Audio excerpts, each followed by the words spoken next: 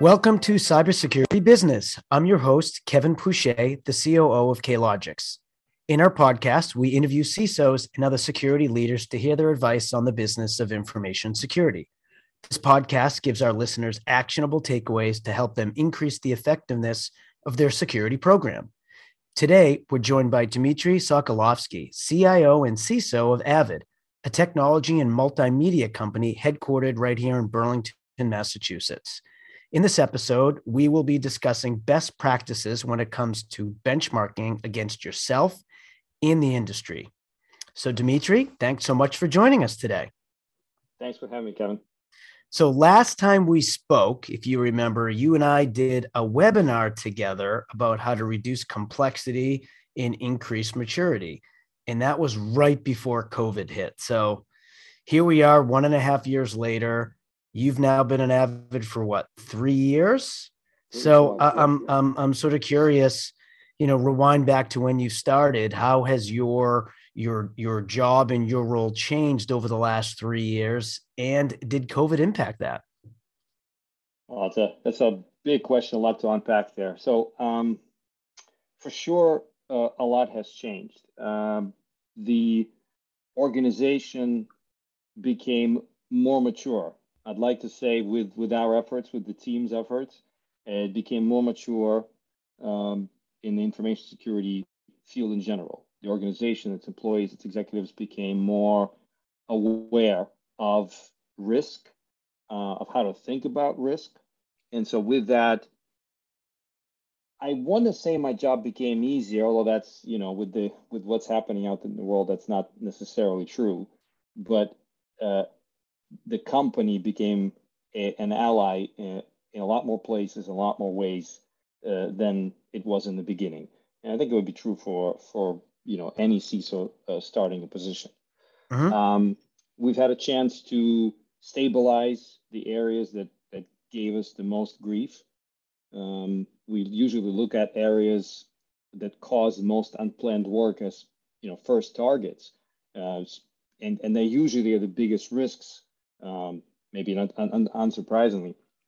And so we were able to minimize the issues in those areas. And that gave us more time in return. It's kind of a good catch-22, which allowed us to deploy more resources to more areas. Mm-hmm. We also were able to show the benefits to our board and our executives. And with that, we're able to get more funding. It's just a basic thing. And so we're able to grow the team as well. So from tooling and team perspective, we grew, the company became more mature, and altogether that improved the situation across the board. So speaking of sort of showing and demonstrating the value and the progression, in an industry that's growing a mile a minute, it's crucial to benchmark, right? I'm sure you've seen this over your last 3 years, so you can continue to educate the organization on progress year over year. So not just against your organization, but potentially against competitors and potentially against the industry. So talk a little bit about what your approach is to benchmarking when it comes to showing that year over year success of the program. Sure. There are a couple of things to consider here. Your level of maturity, your relative level of maturity as an organization will dictate how important it is to match yourself against others. If you're pretty low on that level, it almost doesn't matter how well you're doing against others, as long as you continue making improvements and strides in the areas that are most important for you, for the risk. It's almost like stabilizing the patient for the first couple of years. It really doesn't matter whether someone else is stable or not in comparison to you, or how much more stable they are. The mm-hmm. important part is to close the biggest gaps, the biggest wounds, the things that bleed the most for you. And when you can get to that point where you can almost sort of breathe out and say, okay, we're stable now. Now we can sort of look around. Okay, well, now if I have 3 or 4 different things right in front of me, but they're not all immediately bleeding, they're all sort of important, but not critical anymore. We've stabilized it enough. Now you sort of start asking yourself questions, okay, what do I do next? And that's when benchmarking comes into play, and not necessarily as an indicator for others of how you're doing, but really as a guidance for you What should you be doing? What's next? What's important? Just like you said, this industry changes so quickly and technology changes so quickly as well. Do you do what you used to do 3 years ago, what your predecessors did 3 years ago in a similar situation? Maybe there is new technology, maybe there's new approach, new framework, new ways of doing things. And I think that's the primary reason to benchmark yourself against, to see what's next, what you should be doing. Do you get pressure from your board from a perspective of, well, I get what you're saying, but we really want to know how we're doing relative to our peers and our competitors? I hear that all the time from executives. So is this something you need to educate them on, why you need to be stable first? Do they understand that? Talk a little bit about that. That's a good question. When we deal with the board, it's like a meeting of people who don't really know each other well, the security executives and the board. And we're both coming to that meeting a little hesitant. And from our perspective, we're not sure what the board wants to hear. And I think the board comes to that meeting the same way. Well, we're not sure what to ask. There is a little bit of a gap of understanding of each other before the meetings occur. So I think that kind of leads to those kinds of questions, to benchmarking against others. Right. Because just like I just said, it as far as how likely you are to be breached, the other companies, that what happened to them it's a very minor indication. It doesn't really tell you what your gaps are, what your holes are. But from the board perspective, that's really the only thing they know and they can sort of bring to the table. So it's on us really early in these meetings to start educating the board on what we're doing and what is important. Some of it is discussing the trends. This is what we're seeing out there. This is the intelligence information we're gathering. These are all the sources, and these are the things that we're seeing more of and less of. Some of it is about really basic security education. Although you kind of got to be careful not to go too deep into the weeds of technology, but to identify what is more important, what's less important. It used to be worms or viruses. It's ransomware now. It's now ransomware as a service. What does that even mean? What are these events that are happening out there? In those events, what's more applicable to you? What's less applicable to you? And when you give that information, maybe as a side appendix notes, and I got to tell you, the board reads everything you put in there, even if you don't talk about it, that pays. 1 or 2 meetings and you start getting really specific and really good questions from the board about what you're doing, what you're not doing, what you need to continue succeeding, what assistance you need and how well the company is reacting. So I think it's kind of a two-way street. It's good to, you got to be able to answer those questions and provide some of the benchmarking, but you have a really, I think, easy way to guide the conversation after 1 or 2 meetings. Yeah, it's interesting that you mentioned that the board reads everything you put in front of them. I recently had an opportunity to present the results of an assessment we did to a board, and they stopped us almost instantaneously. And they said, look, every single person here has reviewed everything that you sent out. So tell us what to do now, which I thought was interesting, right? They were really on top of it. So when we talk about benchmarking, getting down to sort of some of the details, I think you talked about some of this, but, and it doesn't necessarily have to be what you present to your board, but what metrics in general do you find most impactful? It's interesting that unless you have someone on the board that is an industry specialist, or at least has a good IT understanding, you're not going to get that kind of deep attention to any particular KPI unless you're the one that tags it yourself. So then you kind of have to look at what you're doing and build a long-term plan, because you can't start with strategic KPI right away. You either don't have enough information, don't have enough people, there's just not enough time that passed. It's really, really difficult to pull that out right away. You could maybe sort of show it as a plan. This is where we're going to get up to, but but with the board, that's also not very useful. You're going to give them that 3-year plan, and so many things will change on the way there that it won't really help. So what I did was, again, a similar situation. We're starting to close some of the immediate gaps, some of the more risky areas. And what I try to do for every project that my team works on, I try to ask them, what is it that you're doing and why? And then I'm asking my team to correlate what they're doing with company strategic goals.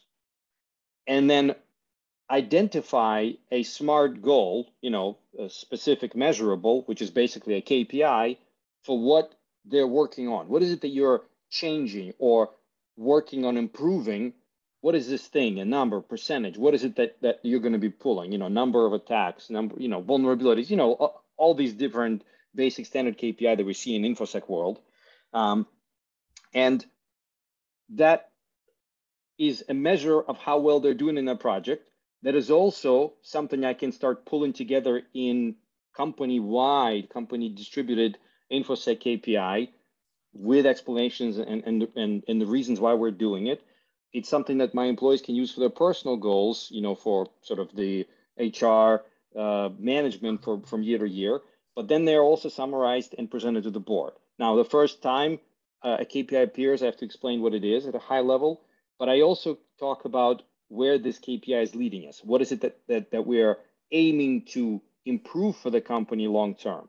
And even if we don't have an immediate KPI for that later on, logically people understand what we're trying to do, what we're trying to improve. And then, most of the time KPIs start as red. We rarely start in a good place. And my point to the board right away is red is good. Red means we know. We didn't know before. There was no KPI. Now we got a red KPI. That's good. Mm-hmm. We now know what the problem is. We now know what the issue is. But the most important thing, of course, whenever that KPI is presented, is to tell them this is what we're doing to improve it, and then deliver on that. Now, throughout this process, do you ever utilize third parties to help with part of it, or actual technology tools to help?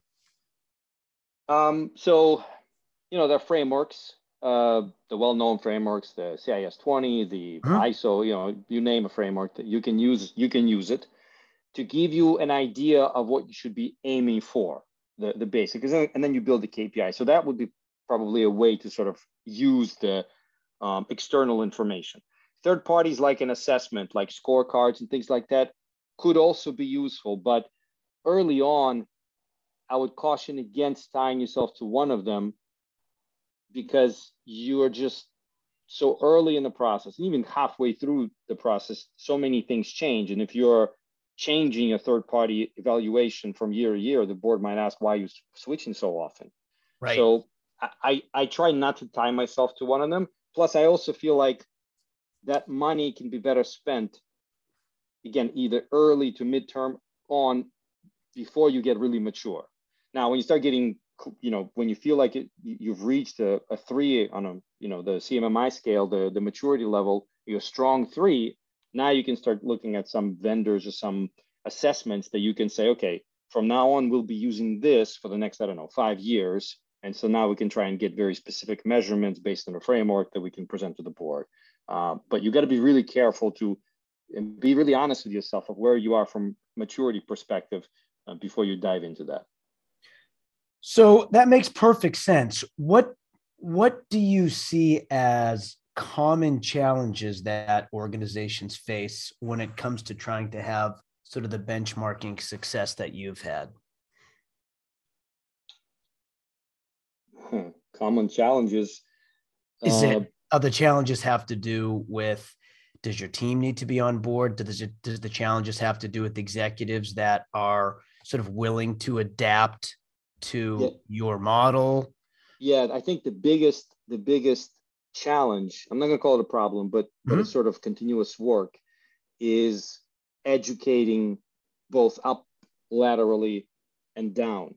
You nailed it just now. With you got to make sure your employees understand what your strategy is. They got to understand where they fit into it, because only then they can do this. They can do the work independently, and they can push forward and know where they need to, really get the results. You got to educate laterally, because all the other managers and teams that are not yours, most of the time you're impacting something they're doing. Mm-hmm. And it's important for them to understand why this needs to happen, right? This is sort of security awareness, but at a business level. You know, we all talk about educating our employees not to click on phishing links, but I think more important than that is the understanding the business managers have about the risks they bring to the company and how to work together to mitigate them. And when they feel like part of your team, when they feel that you are working together with them, most of the projects we try to do actually become easier. It's no longer us trying to push something down on them. It's usually we are all working together to mitigate a risk they already have, and we're just the assistants. And then finally up into direct leadership above me, but also this sort of skewed, leadership of the rest of the executive team for really the same reasons, and the same level of understanding of business risk and how we can be an assistance, not a block, is what's going to allow for majority of my project to succeed. Not a ministry of no, but an enabler. Show productivity savings, show risk reduction, show that we can help them get over an issue as opposed to be the cause of it. I think that's the biggest issue. Now, KPIs, everything we talked about earlier, absolutely help, because that's an easy way to show the improvement. But on their own, they are just a number. You really got to tie it to strategic goals that are relevant to that business. And that takes a little bit of creative thinking, I think, on our part. How about peers? Is this something, I know you've been in the biz for a while. I'm sure you have a large network of peers. Is this a conversation that you have with them, and is that helpful? Oh, absolutely. Just today, we just had a meeting earlier today. We call it Greenfield CISOs. We all met at a conference, and this was pre-COVID actually. And we just meet once a month. And there are other groups like this where we just meet and we talk about these exact things, the challenges we run into, the best case, the best way to approach issues, how to justify a project or a tool, how to justify another hire, how to show that we are a business plus, not a business minus, how to tell a good business story, how to enable your business with security, how to make security a monetization opportunity. And there's now more and more of those. Probably, that's not a good thing, all these bad things happening, but at the end of the day, it's helping us. So all of that, the good guys have to talk, and we kind of all understand that. And we do talk, we try to talk as much as we can. It's sometimes a little bit more difficult trying to organize these events, but I got to tell you, they absolutely pay for themselves in gold. Yeah. Okay. That's good to hear. So, let me ask you one open-ended last question that I'd really love to hear your thoughts on. So when you look at the CISO role moving forward another, let's even say 5 years, I'm not going to say 10 because that might as well be a different lifetime, 5 years down the road, right? How do you see this role evolving? Oh, I absolutely see it becoming a C-suite role. Right next to the COO or near. I think that risk and awareness of risk and the prevalence of technology today make it a requirement to have that kind of understanding and guidance at the most senior levels of the company. I also think that the boards will start understanding and then start pulling in executive security and IT executives onto the boards for the exactly same reason. Now that's sort of the business movement of this role. But I also think that as companies become more aware, as businesses become more risk aware, as things like DevOps and automation become more commonplace, we might be sort of cutting ourselves out of a job, sort of the future. You said 5 years, but I think the goal for all of us, for all the CISOs, should be not having CISOs, not needing to have CISOs. Because at the end of the day, that's the success of our role. If we are fully successful, we're no longer necessary. And I think that's kind of the direction for all of us to take. what can we do to make ourselves obsolete? Both, wow. From technical perspective, if we can automate everything, if everything is happening exactly the way business intends to, and business understands the risk really, really well, then CISOs and security teams are no longer necessary.